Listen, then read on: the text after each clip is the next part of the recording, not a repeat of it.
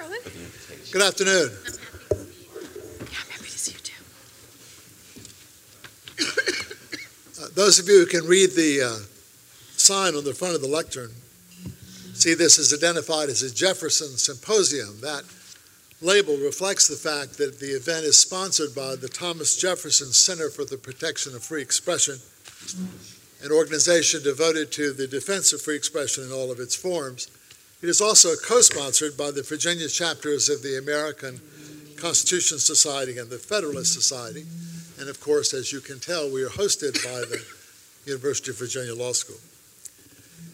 In August of this year, the Dean of Students of the University of Chicago sent a letter to all incoming first-year students.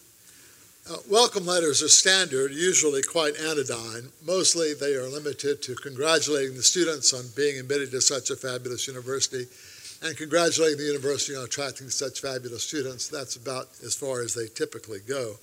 The Chicago letter, however, had a point. It proclaimed as one of the university's, quote, defining characteristics, a commitment to freedom of inquiry and expression, and went on to say that this commitment meant that, quote, we do not support trigger warnings, we do not cancel invited speakers because their topics might prove controversial, we do not condone the creation of individual safe spaces where individuals can retreat from ideas and perspectives at odds with their own. There are two remarkable things about this letter. The first is that the Dean of Students felt the need to endorse free speech on campus. And the second is the reaction it drew. Newspaper editorialists generally praised the letter, but nearly 200 Chicago faculty went to the trouble of sending a competing letter to incoming students, criticizing the administration and endorsing unspecified forms of student activism. And the president of the University of Chicago student government called the dean's letter messed up and hypocritical. Both the dean and his critics were responding, I think, not so much to each other as to recent events that have raised questions of free speech on campus in new and unexpected ways. Historically, American colleges and universities have been autonomous outpost of liberal sensibility. They usually invoked freedom of speech to resist outside interference and regulation. For public universities, that outside interference usually meant government. For private schools, it more likely meant boards of trustees and alumni groups. In either case, the political direction of attempts to limit free speech on campus, historically, was usually conservative. Advocates of limiting free speech sought to protect public order or to maintain traditional moral values against the looser standards of campus life. Today, calls for limiting free speech on campus come primarily from inside the university, and they come primarily from the left, often seeking to restrict speech in order to protect minorities, racial and otherwise, and to promote equality. There's nothing new about these concerns. They all have a long history, but there is something new about the political realignment of free speech on campus. And there is also something new, it seems to me, generationally. Throughout most of my lifetime, commitment to free speech by the younger generation consistently exceeded that of the elder. And now that seems to be shifting. Today, I think students are more skeptical of free speech than their parents and less tolerant of the harms that unfettered speech can do than their parents. The roles of youth and age seem to have been reversed. And we have a panel assembled to discuss these changes and explore their meanings. And the three persons to my right I will introduce. This panel addresses free speech in and out of the classroom. We had planned to have two speakers from in the classroom and two speakers from out. I regret to say we are missing Ed Ayers. He's the president emeritus of the University of Richmond, and his family has suffered a medical emergency, which we hope, but do not yet know, will come out all right. But Fortunately, we recruited such a superfluity of riches that we can go on without Ed Ayers, and I'm going to start at the far end.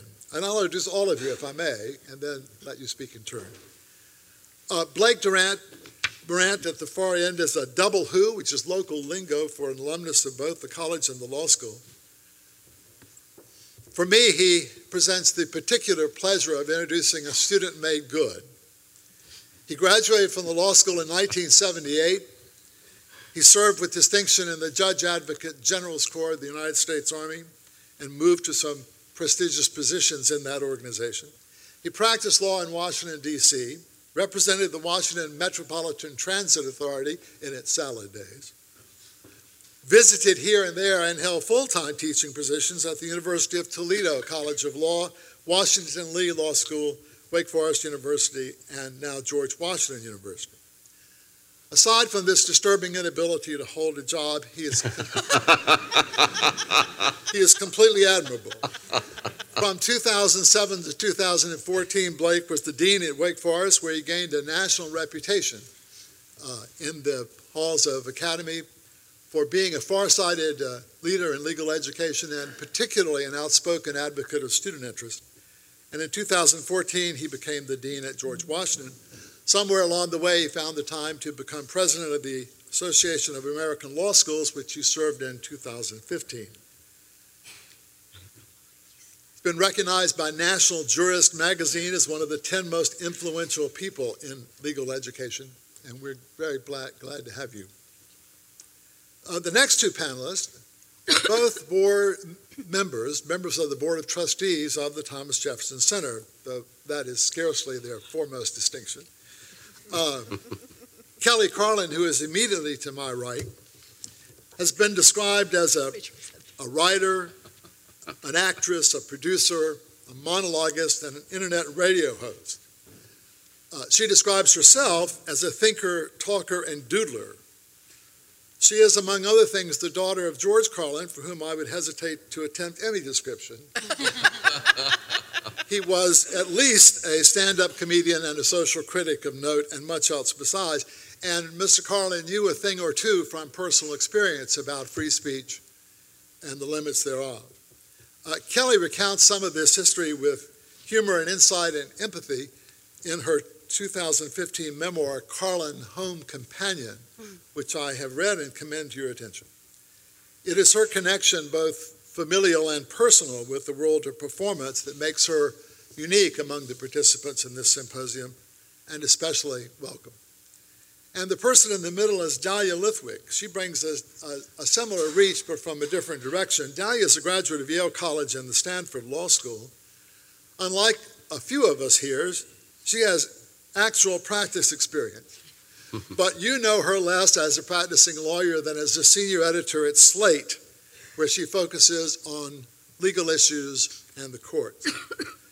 Lawyers, or at any rate law professors, tend to bemoan press coverage of the courts. Too often complicated legal issues are presented as crude political preferences. That's not wholly untrue, but the reductionism is disturbing. This is a sin of which Dahlia Lithwick is emphatically not guilty. She's both a good lawyer and a good reporter. Her work is legally sophisticated and politically astute, and above all, fun. She is, in my opinion, the nation's best journalist on law in the courts, and how appropriate it is that she works chiefly on the web, where the center of gravity now lies. So with that, welcome our panelists, and Blake, I'll turn the podium over to you.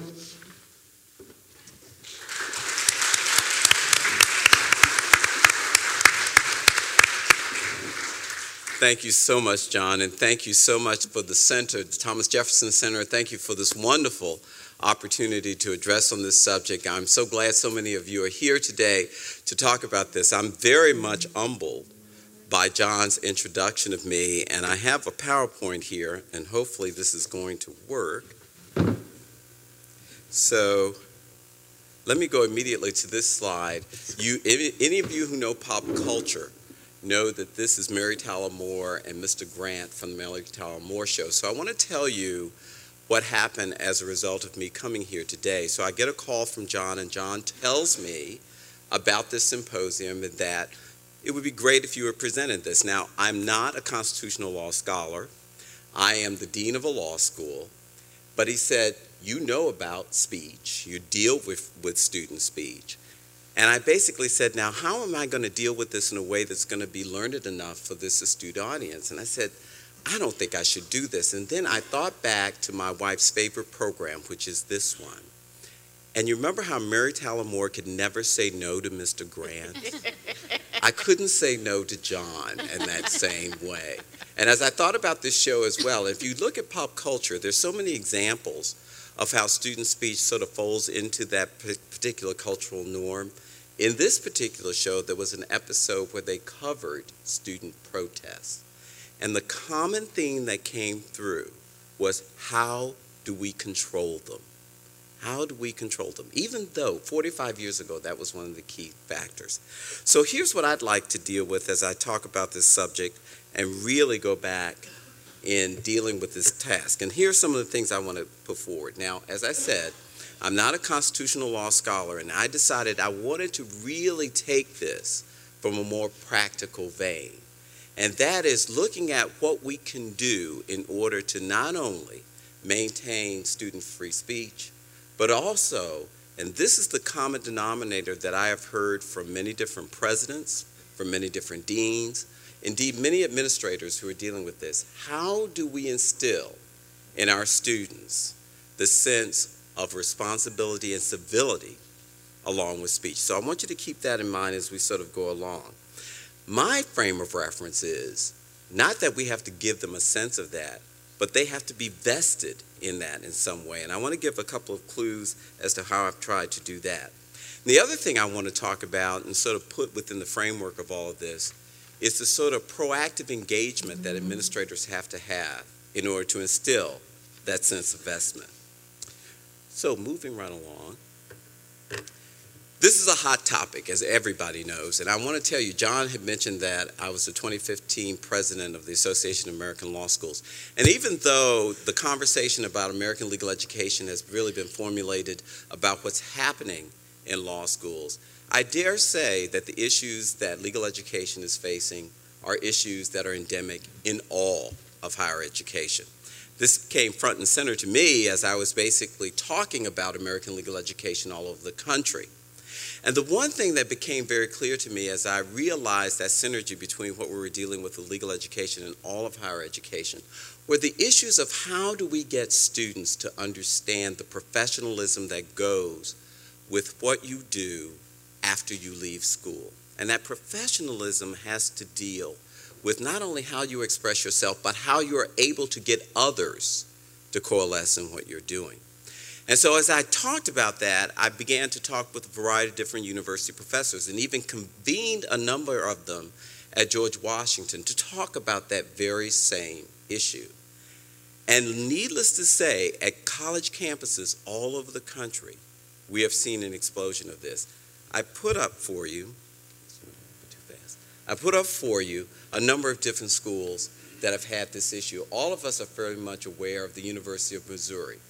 And you remember at the University of Missouri, we had a number of students who basically protested the climate that was on their particular campuses. And many of these students really were worried about the actual inclusiveness of their particular situations. What happened in that particular vein was that you had an administration that really did not engage the students fairly fully. Now, I just got back from giving a talk at the University of California, Irvine, and one of my co-presenters is the current interim president of the University of Missouri. And I took him aside to ask him, what is the situation that really led to what went on, and what do you think you can do in order to really fix it? And this is Dr. Middleton, and he said in short, the first administration refused to engage the students at all when they came up with this particular comment. However, I think their particular problem was that they didn't engage the students before it became a problem. And now he's instituting a number of things in order to really make sure that that happens. At Yale University, a number of different protests with regard to climate and also with regard to the school's legacy, which had to do with sort of institutions of slavery and others. At American University, my neighboring school, there was a student protest that grew out of students leaving banana peels in the rooms of minority students. And the administration is now trying to address the situation. How do we get our students to be more civil in what they do? And note that they're being reactive rather than proactive. At my own institution at George Washington, we haven't had an incident, but we had all of the deans get together to talk with student groups about whether or not there is an issue with regard to student expression and how we should deal with it. And in the context of that conversation, two things came out. First of all, that many of the students felt it was okay to express themselves, but they felt the need to do that more demonstratively because the administration had never engaged them outside of class. That was one. And the other was the increased sense that faculty members were not as sensitive to the needs of students as they should have been. And then the last is the University of Cape Town. And I had the occasion to give an endowed lecture there at the end of August. And if you keep up with the news right now, there is a protest which has shut down the entire university. And the crux of that protest, even though it has to do with the increase of student fees, has to do also with the idea of whether or not students are being heard on their campuses. Now, at the University of Cape Town, as it's being played out right now, the students are expressing themselves in a very, very demonstrative way. But the common thread that it has with all of the other universities is that prior to their demonstrative talk, there was no proactive engagement with the students at all.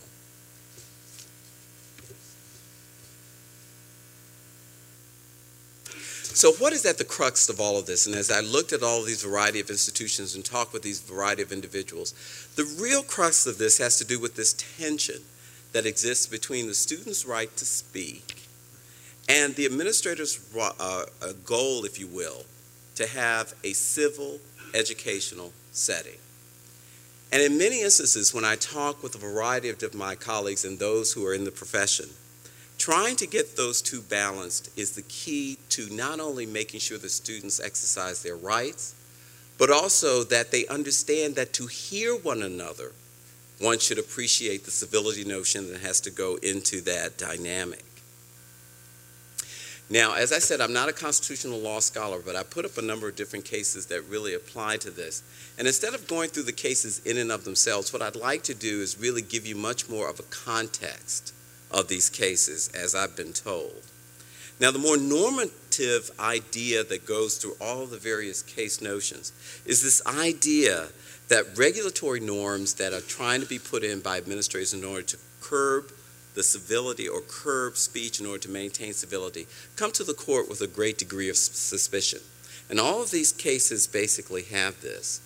But what I really wanted to do was get a sense of what was the backdrop of all of this. Now, for many of you who've gone to law school, you know we always study cases in a casebook, and I tell my students, that doesn't give you the entire story. You really have to get behind it to really understand it. And being in Washington, this is one of the advantages of being located where we are, because very often we get in touch with and have various members of the federal judiciary visit our school.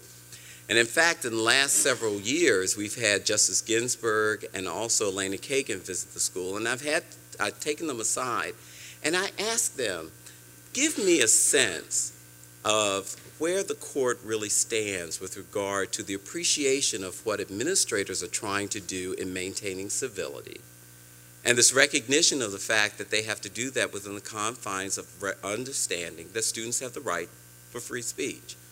Now, if any of you have talked to the justices, they don't like to deconstruct their cases. So your best bet to do this is to take them to their favorite restaurant, get them their favorite glass of wine, and then you say, this will not go any farther than this room.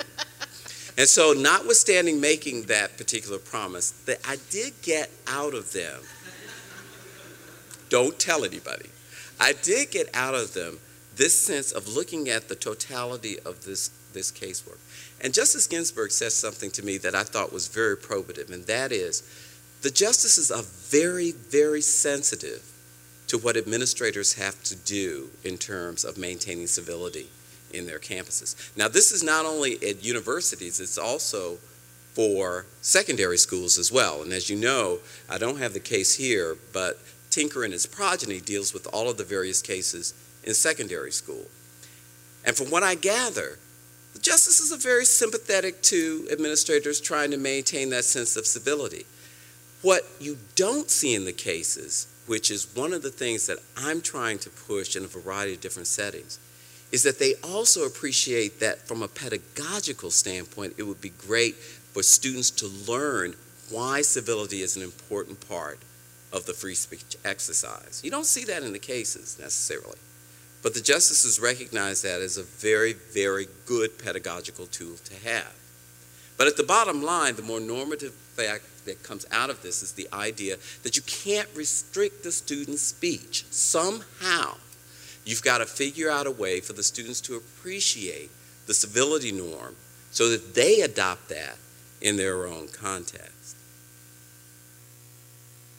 So how do we do this? And so I'm going back anecdotally to my own sort of a way of thinking about this and how I've tried to do it. Now, as dean of 2 schools, I don't get a chance to teach very much. And I've got to say that is a true surprise to me, because I came into this enterprise to teach and do scholarship, and I said I would never become a dean, and look where I sit right now.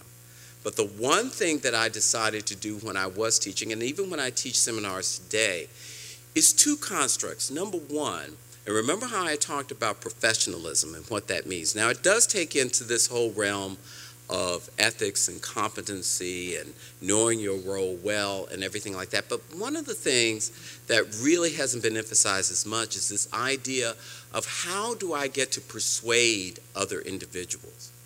And what can I do to work with other individuals in order to maintain my sense of mission and purpose? That is an integral part of professionalism. And I weave that into every single course that I try to teach. And so when I teach, and particularly in my seminars, I keep that in mind. And the whole idea of getting student investment in this idea of how do I get others to listen to me, and how do I make sure I'm heard and appreciated. And usually they get that if they appreciate civility. So I have 2 classes up there that I've taught, and I want to tell you about exercises that I've done in both. The first is the law of public education.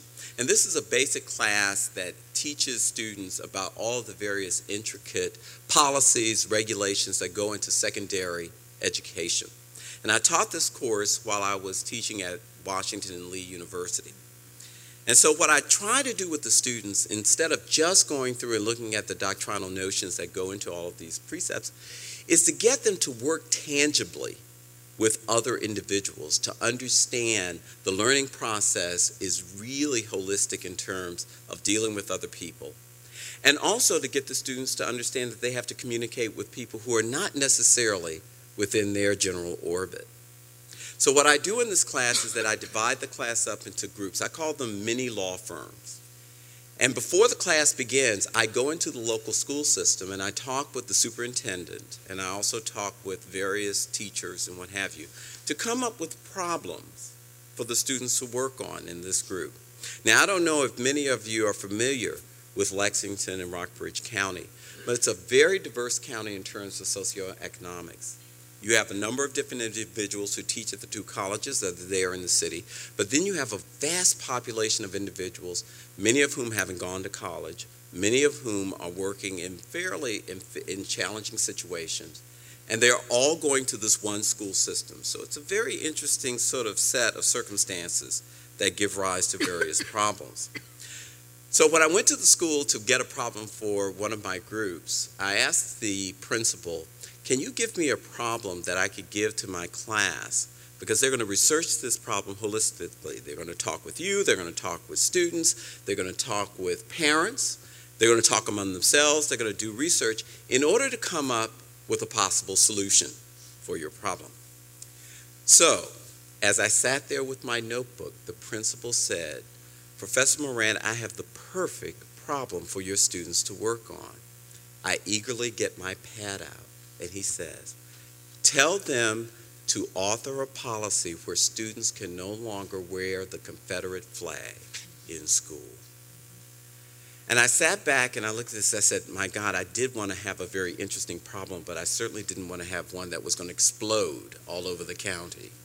But then I thought about it and I said, well, you know, this is one of the realistic situations that I want my students to really understand, and to understand how the rule of law can be worked in order to really solve a vexing problem, particularly in the school system. So we took the problem and I gave it to the students and I gave them the parameters to work on. They had to work in a group. They had to discuss the problem among themselves. They had to interview the principal. They had to interview students. They had to interview parents, and all of those in order to come up with a holistic solution to the problem. Now, of course, on its face, remember the normative regulatory constructs of free speech, which would normally basically say you cannot restrict various forms of expression, whether it be oral or expressive, if it carries forward an idea. And that's where the students started. But then, as they interviewed the various parties who were involved, the students recognized that in order to carry forward in a civil environment, they had to give some kind of construct that would help the principal maintain that. So after a lot of research and a lot of talking with students and everything, they came up with a policy, and that policy was this: that the schools was able to, for any school event, any kind of symbols that would be worn by the students could only be, and if they were flags, U.S., Virginia, or school flags, with those who wanted to wear any other kind of emblem asking for prior permission or submitting it to the principal. So it was interesting. Now, the school didn't actually adopt that principle, but I asked the students what made them come up with this. And it's interesting to hear their whole construct about this, because their whole construct was, when we started, we wanted to tell the principal there's absolutely no way that you could do this. But after talking with the principal, talking with students, talking with parents, they then became more sympathetic to what the principals were trying to do with regard to civility in the classroom. And they came up with this basic policy. It was one that didn't forbid the speech, but it actually gave students an opportunity to think about whether or not they should engage in the kind of speech that they wanted. One of the most gratifying things that I had, and I always shudder sometimes when I read my student evaluations when I do a project like this, is whether or not the students get an appreciation of it. And I kept my evaluations, and there's a segment of them that I would like to read to you from these very same students who worked on this problem. And this is when one student said in an excerpt: "I've never been in a public school in my life, and I thought that this project would be an easy one based on the fact that people should be able to wear and express themselves in any way they choose. This is America. This is democracy." But then the student went on to say, "I gained a tremendous appreciation for the problems faced by those who administer schools. And as a result of that, I ultimately agreed with the idea of having at least this overall construct for the kinds of symbols that would be worn, and for those who wanted to wear something different, that they would submit it to the principal. I've also come to a very fundamental sense of my own mission. And that is, I do not ever want to become a high school principal." Insightful things that we get from our students from this. And I would dare say, if I were to summarize a lot of the evaluations that I received, many of the students said, and I've got to say, many of the students that I taught at Washington Lee, many of them either hadn't gone to public school, or certainly not a public school such as this. They began to appreciate different points of view, and how different points of view can only be shared if there is this air of civility. My second class is a communications law class, and I taught this as a joint seminar, both with undergraduates and with law students. And again, the whole idea here, because very often we're criticized for not getting students to understand the collaborative nature of problem solving. So I broke this class up into groups again and gave them various kinds of problems. And the one problem that I want to share with you that these students worked on was this problem that had to do with whether or not student publications, this is at the college level, should self-censor, if I should use that word, information about a student who has died. So let me give you the scenario for that. In a variety of different segments that we've had at various universities, a student may pass away, and the question is whether or not the student publication, once it does its investigation with regard to the circumstances of the student's death, whether they should publicize all of those various details before the next of kin knows about this. Now, I will tell you, as a dean of a law school, unfortunately, I've been in the position of having that situation happen. And certainly, when you're administering to an individual whose child has passed away prematurely, you certainly would like for your institution to be as sensitive as it possibly can under these very difficult circumstances. So there was an incident that happened at the school where the publication had done a great deal of research. It was mysterious how this student had passed away. And in their zeal in order to really be the kind of first to give the information out on a very, very noteworthy matter, they decided to publish that this individual who had basically died by virtue of suicide had also died by an overdose of drugs that were provided by another student. The parents of the deceased had not been notified, and as a result of that, the parents were very nonplussed by finding out about the circumstances of their child's death, and certainly not very happy with the university for having this published in their paper. So this was the genesis of this problem, is whether or not, how should we deal with, how should student publications deal with sensitive matters such as this prior to the time that the family of the deceased knows about the situation. So I gave this to the students. And so the conversation among the students was very robust. And it was very robust from the standpoint of starting with, why are we doing this at all? Because basic First Amendment notions say that we should be able to publish whatever we like, when we like, as long as it's true. And that's where they started. But then, as I said before, you get them to research these things holistically. So when they rehearse it or they research it doctrinally, that's the conclusion that they come to. We should be able to publish anything we like. But then they began to talk to a variety of different individuals. They talked to the friends of the students who are deceased. They talked to family members of individuals who had experienced the loss of a child. They also spoke to other professional organizations that have ethical codes. And eventually they came up with this particular code.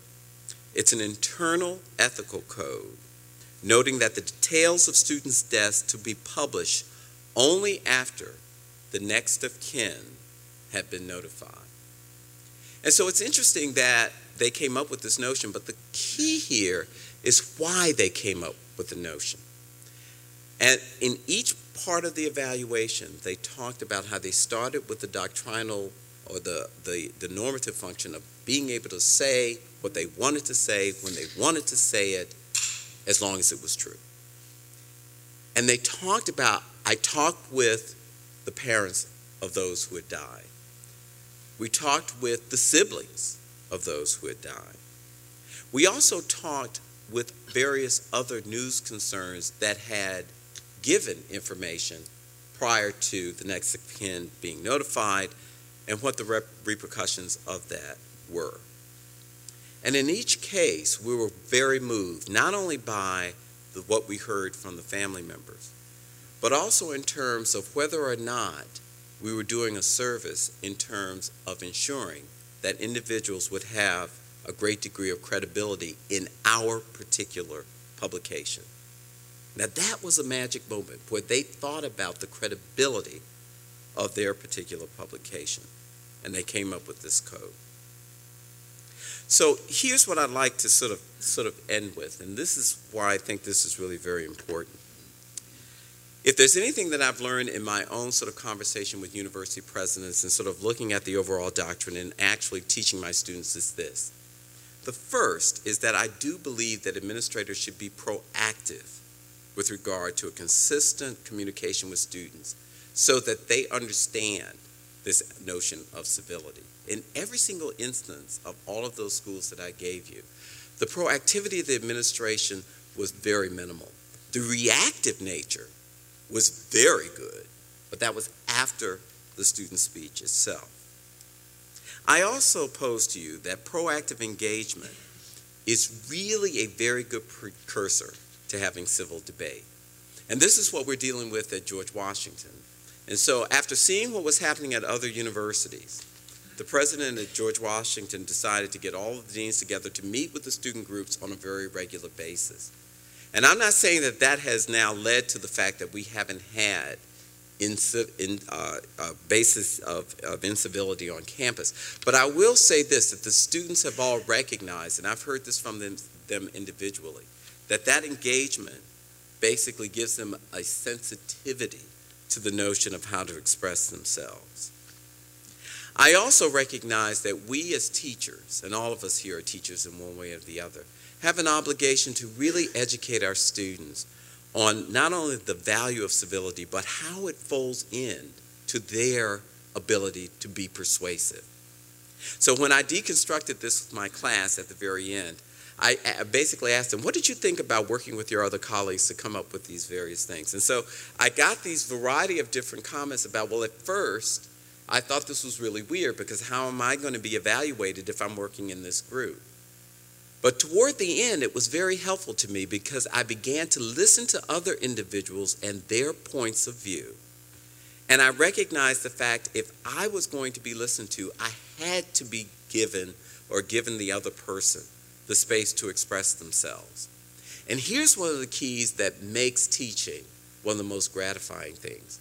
It's where the student said, I recognized the fact that I could not get my point across unless I respected the other person's ability to get their point across. Lastly, and I put this under the term of never take your eye off of the ball. This is a constant work in progress. And one of the things that I've talked about, and certainly I've talked among my fellow deans, is this idea of how do we systematically have occasions for our students to have this kind of engagement so that they can understand the civility notion of speech. I've done it in some of my classes, but I think it's something that could be endemic in a lot of the things that the university does in terms of really engaging the students on a first-time basis. So thank you very much for this opportunity. I look forward to my other panels and the panelists. And thank you very much for indulging an individual who now has students who refuse to become principal of the college.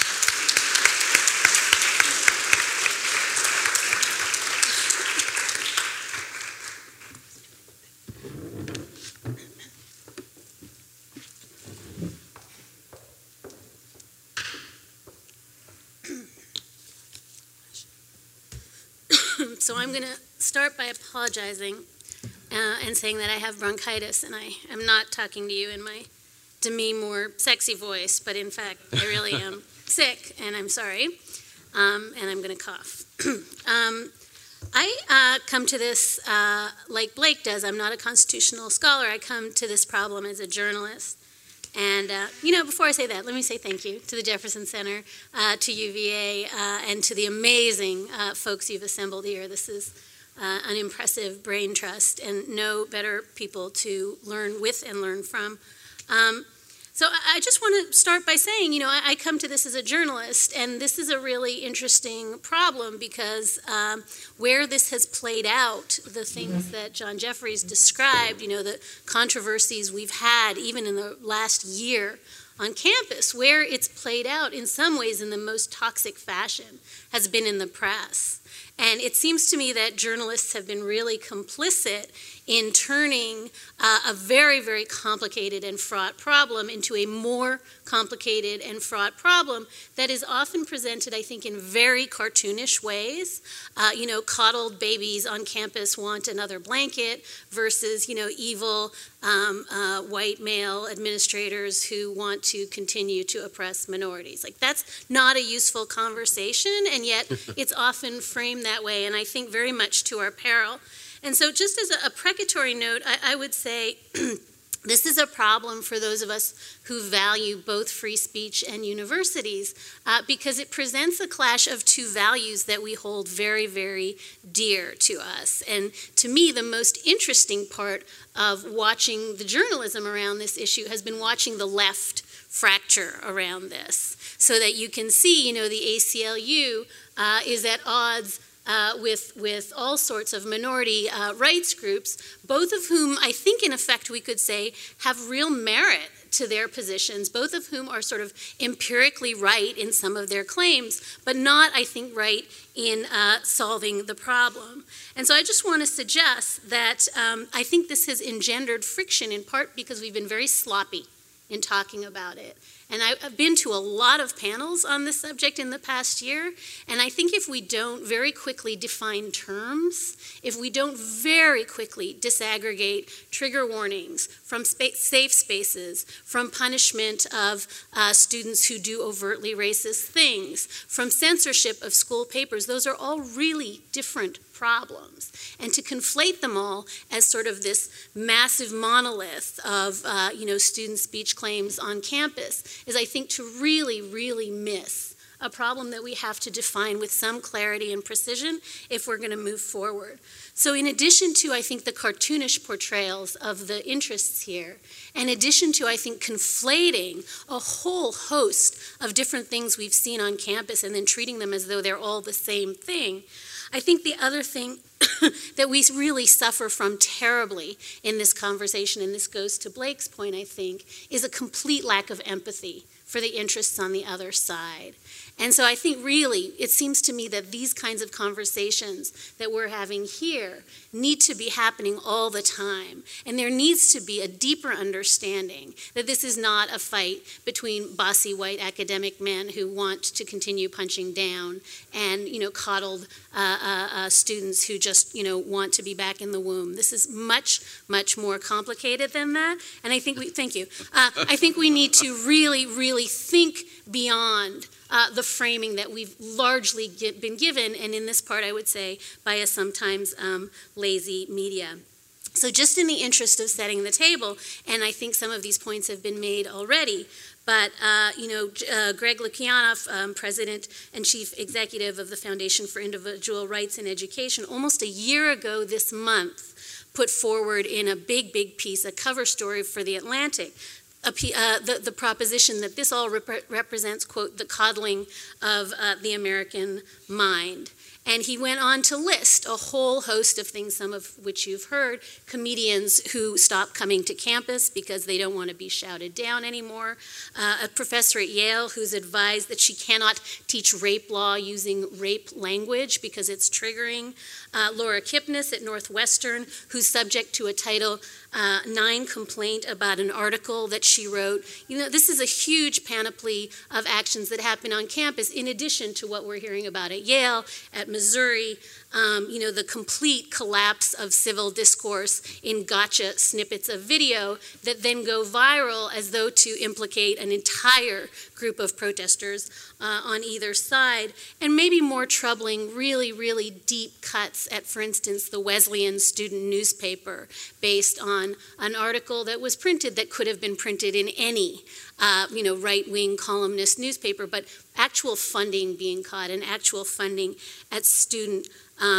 professors. And this really, I think, escalates when you have, again, at Missouri, protesters chasing out reporters and saying this can't be covered, having to sign a pledge as a reporter that you will cover a topic that you agree with, but if you don't agree with it, you can be bounced out of the room. And the real implications, I think, for student press that have to be a central part of this conversation. And all this culminates, as John Jeffries suggests, in the letter that goes out to University of Chicago freshmen saying, "Welcome to school. We sure hope you don't have feelings." And you know, this seen as a really, you know, savvy and sophisticated response to a panoply of the problems I've, you know, just listed. And so what I want to suggest is that, for one thing, and this is important from that Atlantic article last year, that I think at least triggered this wave of discourse in the media around the subject.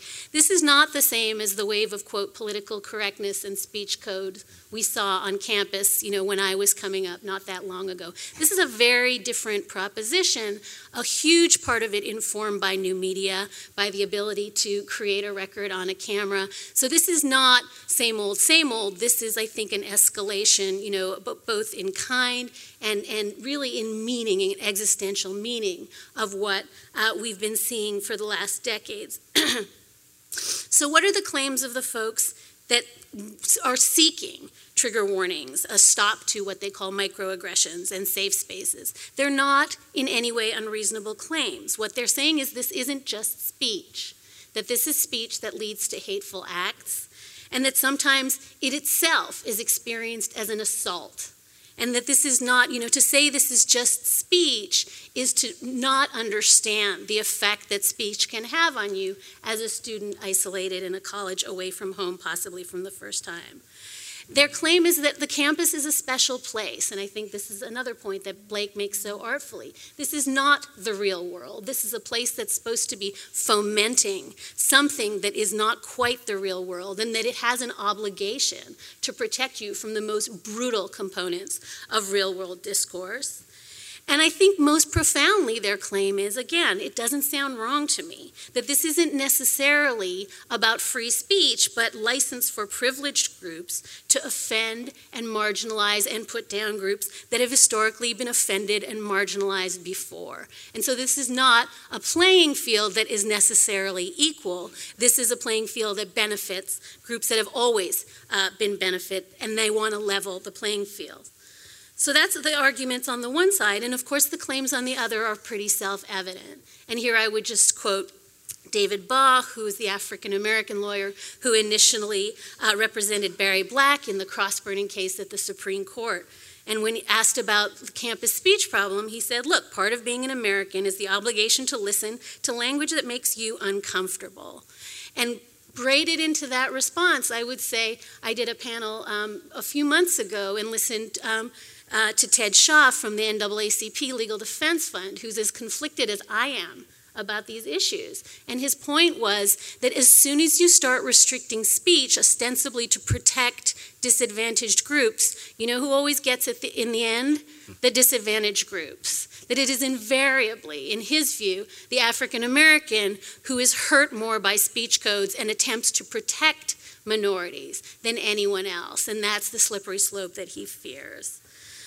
So the arguments on this side, of course, are the self-evident First Amendment arguments, that the cure for bad speech is more speech, and the way to air bad ideas is to discuss them and not to suppress them, and that college exists to teach critical thinking and to shape minds. And if you protect people from any idea that they find offensive, you are not doing the foundational work that colleges are meant to be doing.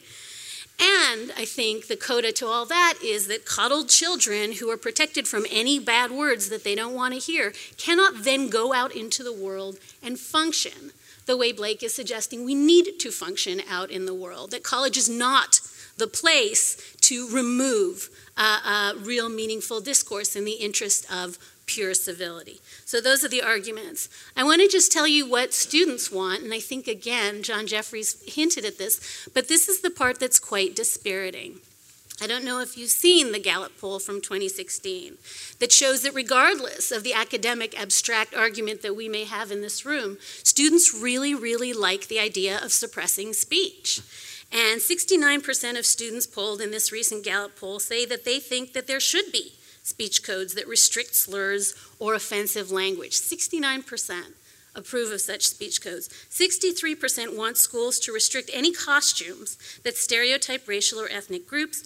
49% support restricting the media's right to cover protests. Let me say that again. 49% of students polled favor some restrictions on the media's right to cover a protest. 55% of students believe that campus climates, quote, prevent people from saying things that they would like to say.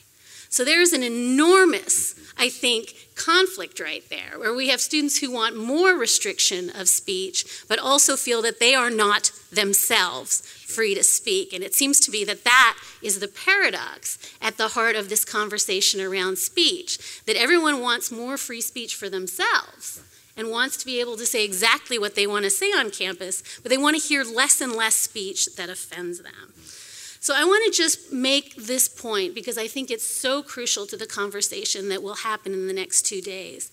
It is so critically important for purposes of this conversation to disaggregate all of the different pieces of what we call speech suppressive conduct regulation on campus.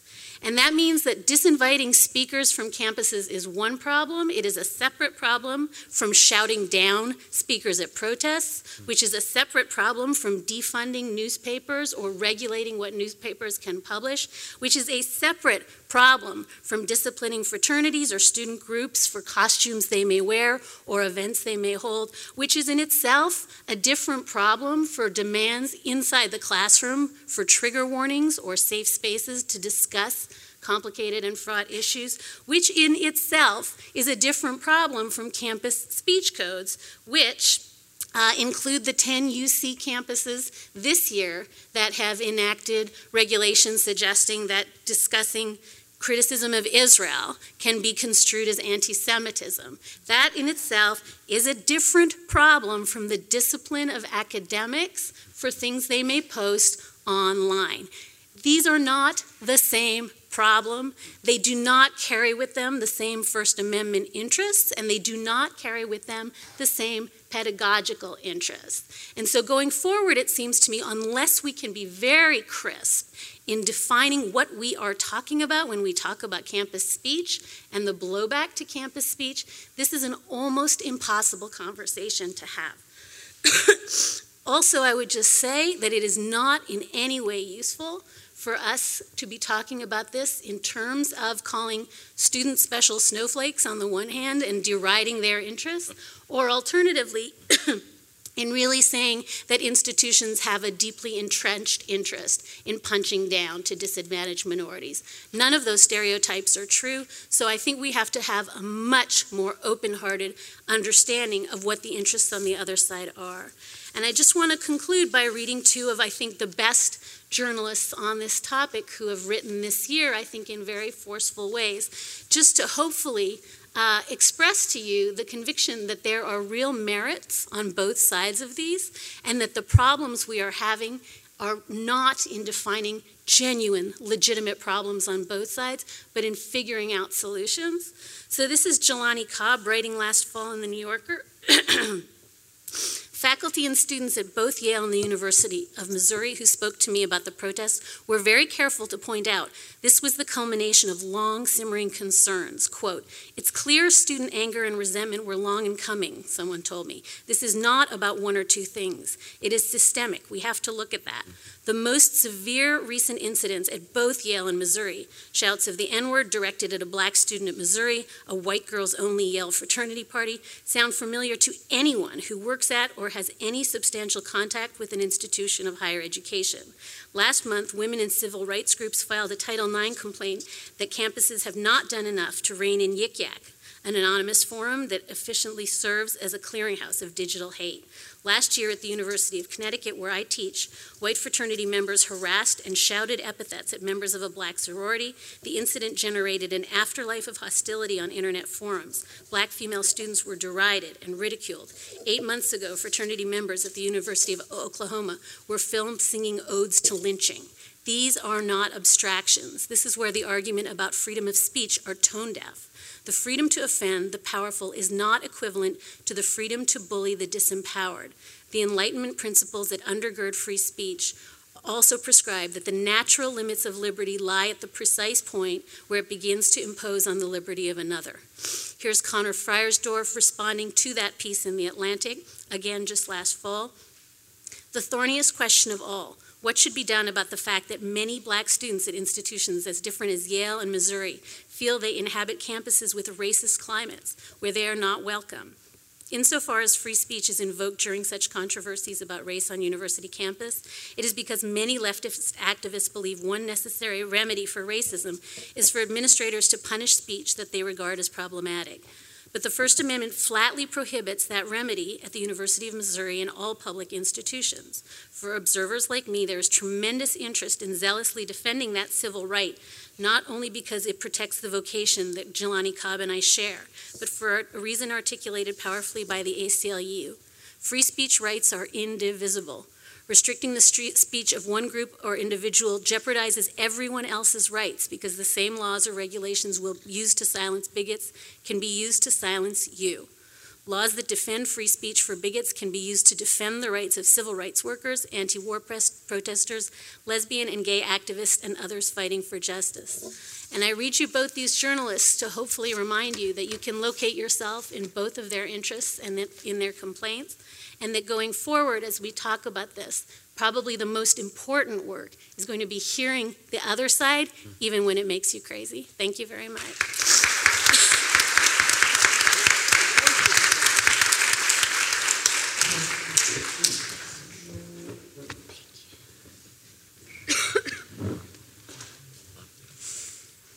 And now for something completely different.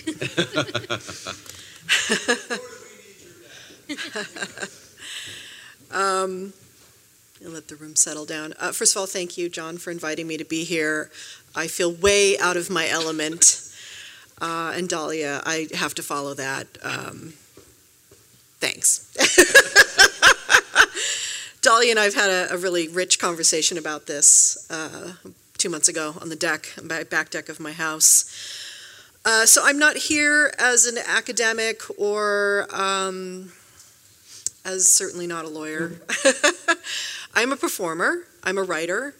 I'm also a Jungian depth psychologist. I studied Jungian psychology. And I'm the daughter of George Carlin. So I'm here in those capacities, and I'm just going to speak very briefly about some things that I've jotted down. I wrote like a 9-page speech on this, and then I was like, screw that. So, I mean, just yes, just standing on the shoulders of the two people that have already gone before me around all of this. So one thing I want to talk about, in being the daughter of my father, one of the most important things to me is to keep his legacy alive. And when you keep someone's legacy alive, you're talking about history. And I lived this history. And so if I could sit down with students who want to talk about suppressing free speech, I'd like to tell them my story. And part of my story is being a child of the 60s. I was born in 63. By the time my dad became the counterculture hero to many college students in America, I was 8 and 9 years old. My dad took me to, we went to Kent State on a tour. My dad took me to the memorial to show me what had happened to the students on Kent State when they got shot by the National Guard. I was at Summerfest.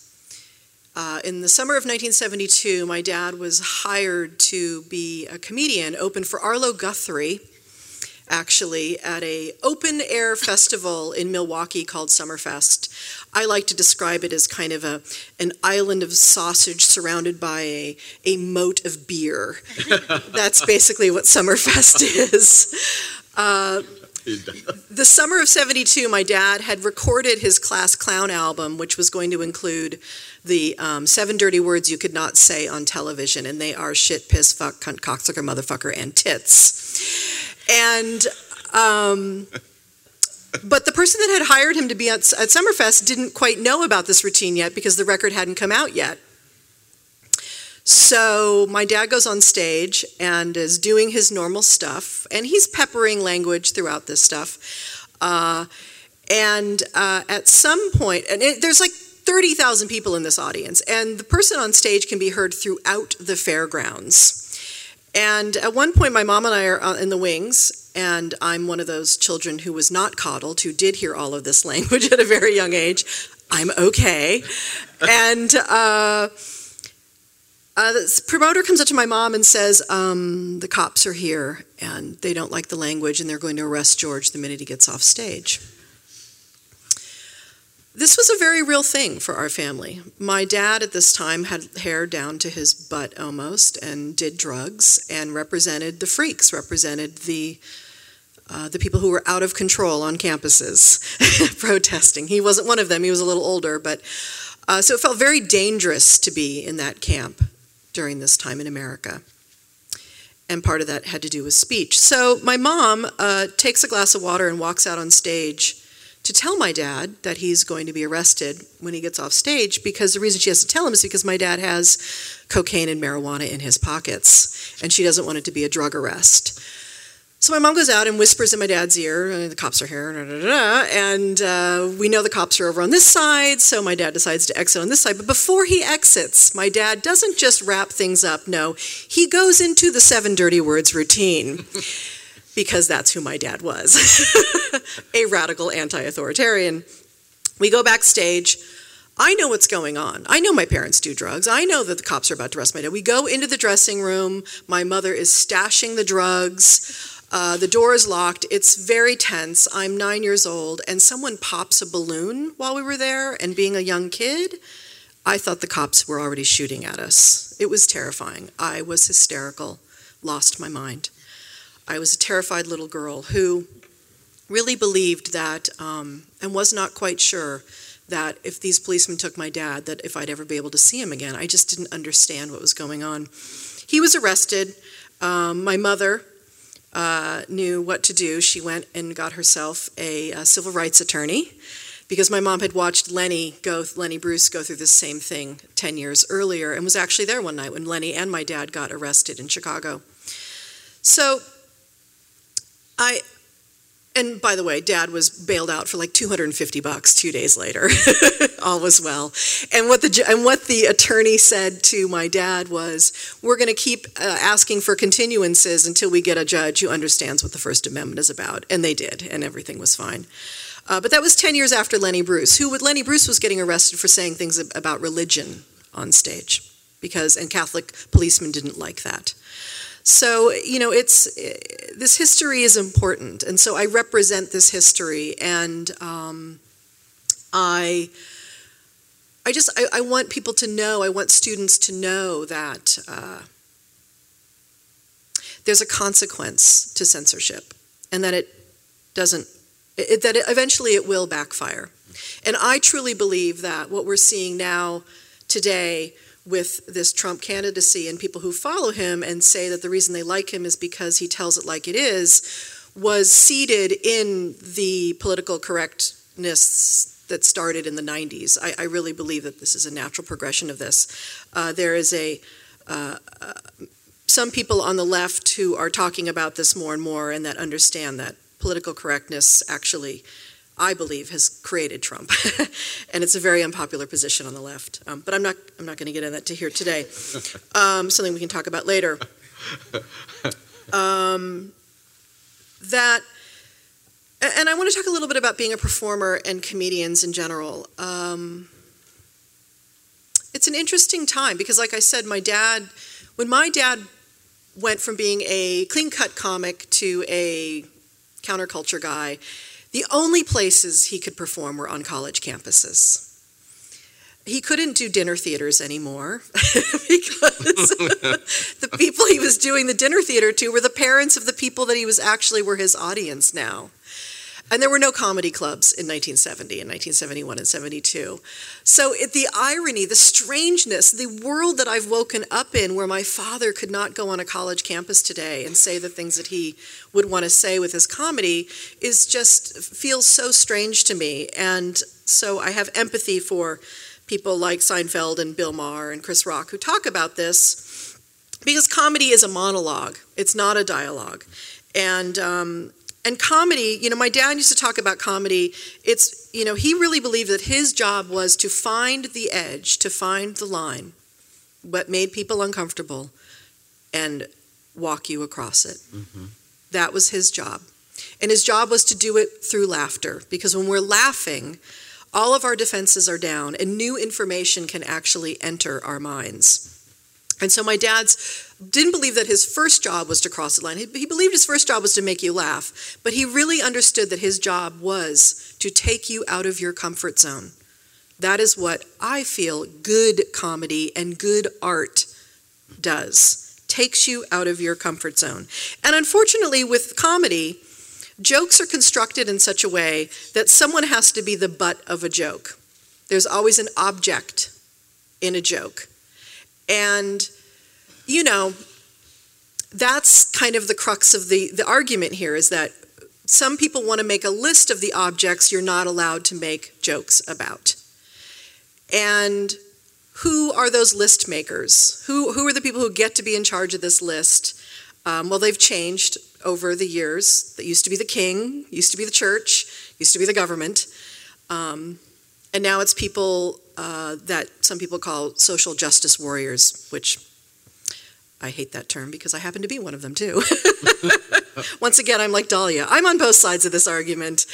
But this is the interesting thing. So who gets to decide who are the objects of these jokes? And a well-written joke, a person who's really intelligent and funny and good, knows that the object of the joke should always be someone in power or of authority, that it should be a punching up and never a punching down. But people worry about things like rape jokes, that rape should never be a joke. And as my dad said, that rape can be funny, especially if you picture Porky Pig raping Elmer Fudd. But, you know, so there's ways to talk about this stuff. Thank you. Some people got the visual. So the point is that who's making the list of what the objects are? Now, the people who are trying to protect speech and protect things are what they call these social justice warriors, who are people trying to protect their feelings. And I would say that this is a very subjective experience. Having feelings are subjective, and being turned into an object is not a good feeling. And I think this is really part of the conflict in all of this. And as a Jungian depth psychologist, a person who studies the unconscious and what's really going on deep down inside, that's where I like to look at all of this stuff. And just coming here and having to stand up here and just even think about all this stuff is really gotten me thinking. I mean, I think I could probably write 25 pages on this, and I probably eventually will. But, you know, comedy's job, performers' jobs, art's job is to help people ultimately empathize and get into other people's shoes, to understand someone else's subjective experience, even if you are a comedian and you're making someone the object of your joke. And when we do that, when we can see each other and empathize in each other's positions, we start to see our own unconscious biases. And I think that's really the conversation that all of us are having here. That how do we begin to unravel and create space to identify our own unconscious biases? And nobody wants to do this. It is really uncomfortable to get feedback and to see that we have our own biases built into who we are and our worldviews. And so as an artist, as a performer, as a psychologist, as a daughter of a comedian, I just want to invite that conversation. How do we start to build a framework, build a structure inside campuses where worldviews, all of them can be identified? And I loved your teaching method because in 1992, I was a First Amendment student at UCLA. Jeffrey Cowan was my professor. And we had to do a blue ribbon panel. And our blue ribbon panel was about funding the National Endowment for the Arts. And each of us had to take an actual role of a person who was going to fight either pro or con in funding. And this is like during the nasty 5 the nasty art funding when, Christ Piss and all this, and, Karen Finley and all these people were being attacked. And I decided that if I was going to get the most out of the class, that I was going to play the role of someone who was a member of Focus on the Family. And I came in as a Christian fundamentalist, and I argued for my position. And it was the greatest bit of education I'd ever had in my life, because clearly I had not grown up with that perspective. So I've got a million things I could say, but we are short on time. I want to offer that it's time for us to have a conversation in this country about things where we really actually connect and see each other. I wrote this kind of internal monologue of someone, and this person says, "The system is broken. We need to change it because the way it is hurting my people. My sense of identity is being ignored. I am deep down inside very afraid for my future. I am unsure of the world around me these days. Everywhere I look, nothing represents me. Nothing reminds me of me. There are people with a voice that I do not identify with. There are people speaking words that I find offensive and ridiculous. There are no more safe spaces for me to be in. I must fight for them now. I must fight for my life now, or I may not survive." I would say that this internal dialogue is going on inside of people who identify with Donald Trump and see him as a hero, and people on campuses who identify as social justice warriors and want to create safe spaces for themselves. And I think this is where we need to start. Thank you.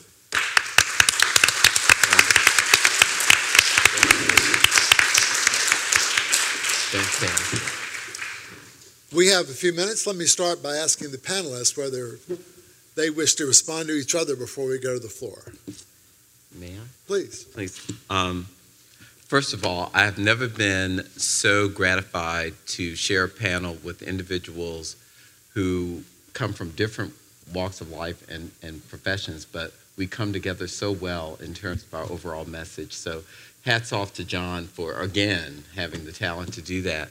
The one thing that I wanted to comment on, and this is something that really means a lot to me, and I think both Dahlia and Kelly sort of commented on this, and Dahlia, you said it very artfully, when you have this aspect of appreciating someone else's right to express, if you wanted to have your right to express, which I think is very huge. And the other one is being able to empathize. And this is one of the things that I found when I had my students work in various venues with people who were different than they. This correlates a lot with individuals that I've met who are part of the Black Lives Matter movement, which is so prevalent right now in the overall conversation. And the one thing that they have talked about was the worry that they have about speech codes on campus for the very reasons that you both had articulated, and that is those codes which are meant to, quote unquote, stop offensive speech in some way is oftentimes used against the very disadvantaged groups that we were talking about, and they are very much concerned about that. So I just wanted to sort of start it off by saying I very much appreciate that. I'm hearing that in a variety of different circles of individuals who either have been marginalized or those individuals who are of disadvantaged groups who really worry about those codes. It's that whole idea, you've got to let people express themselves if I'm going to be able to express my own idea. Yeah. In the back.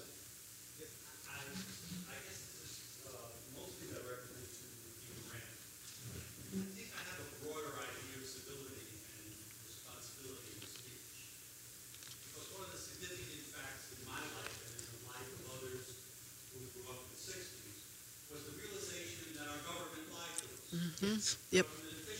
Mm-hmm. Corporations that ran America lied to us, Right. advertising, on TV, wherever it was. So if the lessons we were learning as we grew up was, if I want power, lying is the best way. Mm-hmm. If I want speech, I better make a lot of money because I can control media and I'll have speech that nobody else will have. And this Sure. Sure. Citizens United. Yeah. Point. Sure. Overly attacked because we had that problem. Of course, of course. So the question is, what role does the university have in absorbing that, if you agree with me, those facts, in terms of what the responsibility is and civility is in speaking? That truth has to play an element Yes. in civility, and in my view, is precedential over Yes. civility, because truth is the real responsibility. Absolutely. And students need to learn what's going on in the world around them, and to say, we need a movement that's going to change the way our politicians treat us, either because they want to get elected, or because they don't want us to know. Absolutely. God forbid, we might do something if we do something. Absolutely. And the same with corporate control of the media and other aspects of communication. Absolutely. Blake, I was just asked Beautiful. to repeat the question because, because it's being recorded. And since I am not up to that task, I'll ask you to take a shot my at it by way of reply. I was so hoping you were going to do that, John.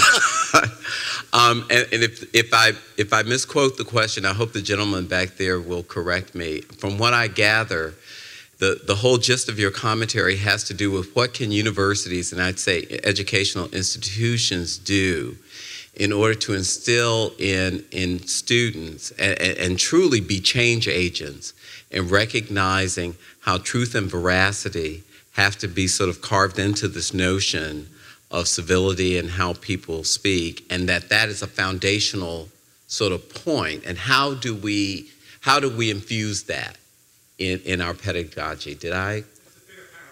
Okay.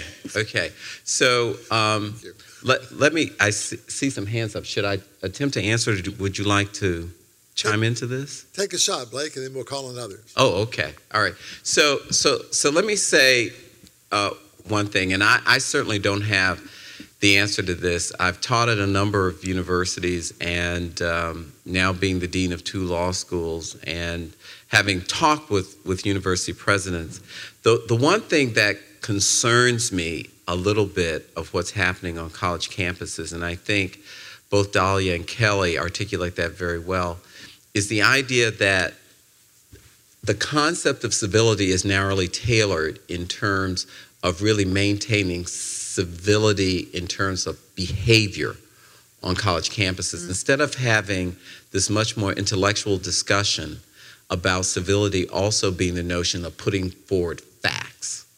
So one of the things that I do in my classes is really emphasize the fact that in addition to being able to create a space where people can communicate well, you have a sort of moral obligation in order to get forward truth and honesty so that you have credibility for people who are going to be listening to your various points.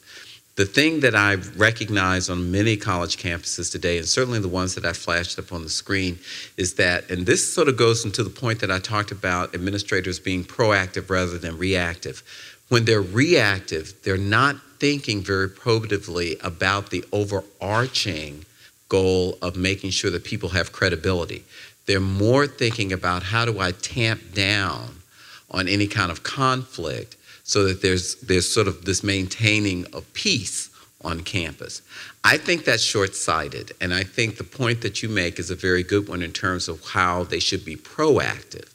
And that is, not only would you like to have a space where individuals feel free to speak, but when you do speak in order to be persuasive, you've got to have credibility, and that brings in the truth component that you were talking about. Well, and I would just point out, too, that I think one of the things about identity politics is that it's confused subjective truth with objective truth.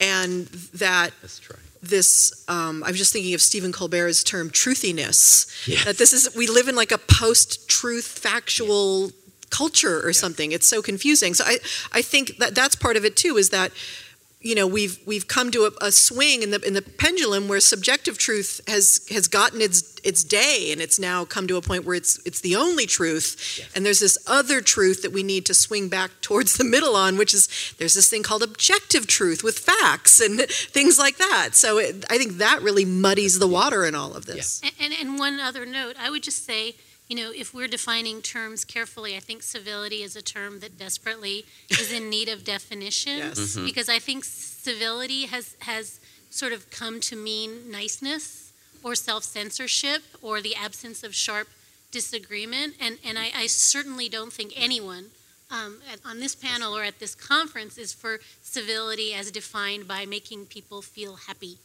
about their ideas. Or beige. So I just think, I mean, there might be, but I just think, civility has kind of gotten a bad rap as kind of cuddliness. And I don't think it's cuddliness. I think it is, very much, speaking to someone as though they are of worth and taking into account, their sensitivities and values. And I just think, we have to be very, very careful if, we're talking about, a school sort of imputing, niceness onto the classroom. I don't think that's what anyone is advocating. No. Remember what you said about critical thinking. And that's a very big element in the liberal arts, and certainly it is in college. And that whole idea of critical thinking is that you welcome contrary thought. Right. And you want to give it in a space where people are listening to each other and able to really digest what are the different points of view. And maybe we may agree, we may not, but you have a right to express it in a respectful way so that we all get heard. Yes, ma'am. I think they want to give you a microphone. Otherwise, we have to paraphrase. We have a technological event. Okay, thank you.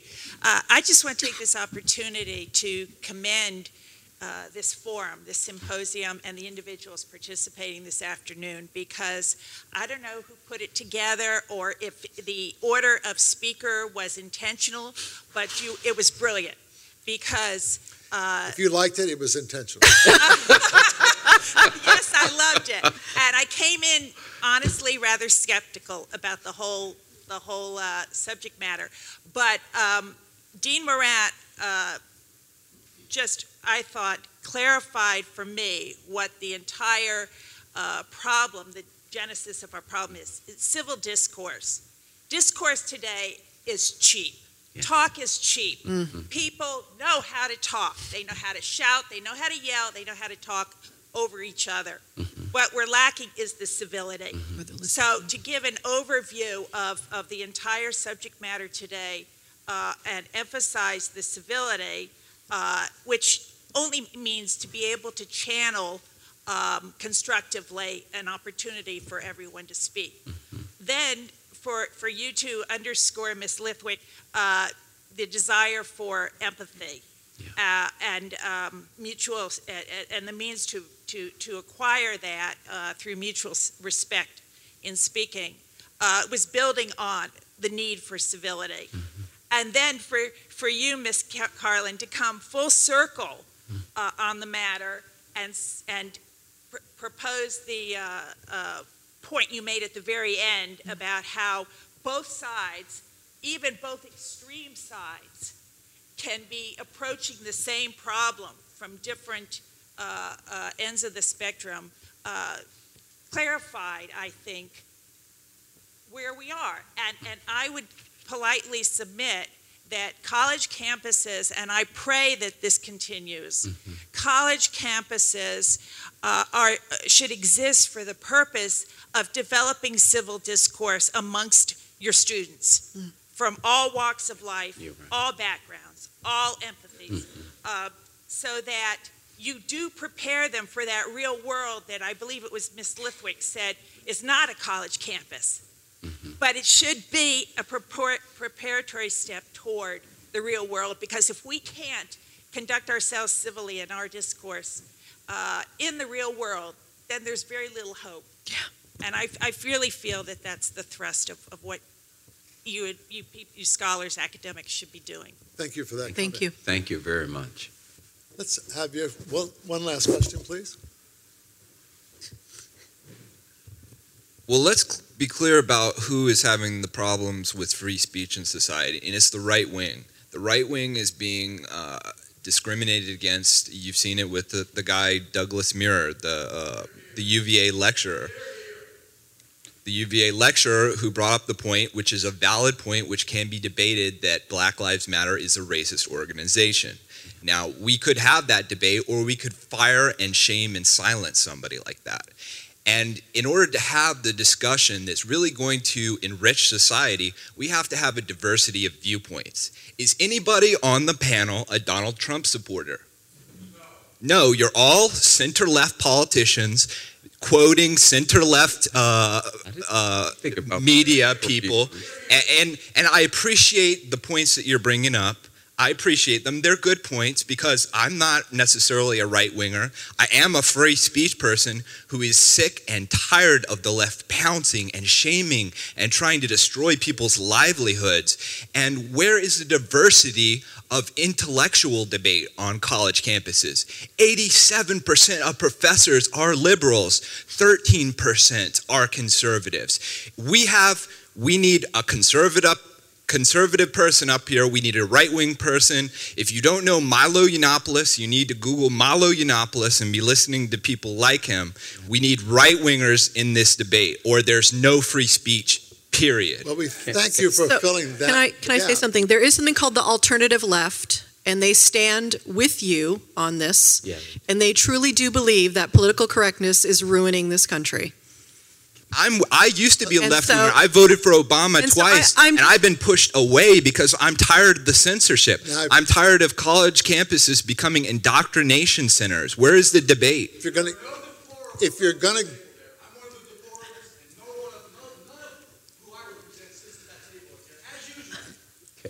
Here. You may volunteer for whatever status you want, but Can I? we are and not. Wow. Okay. Can I say? If you will, please.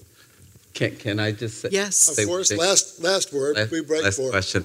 I'm very sympathetic to what you're saying, and you may not agree with me, and you may already pigeonhole me. I have always. I don't even know you. I don't even know who you are. I don't even know you. I don't even know you.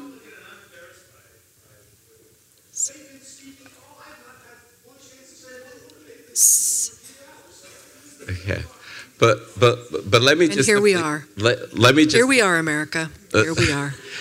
Let me just simply say, Really? I have never What's sort happening? of put out there what my political It's real. views are. As dean of a law school, I never have any. I may have some personally, but I try not to put them out. The one thing that I do understand is that what you have said has basically been emblematic of what we're talking about, and that is that idea of really having an open forum where people can express their ideas and say what they can in a way where we can both understand our positions. And that's one of the things that I teach my students.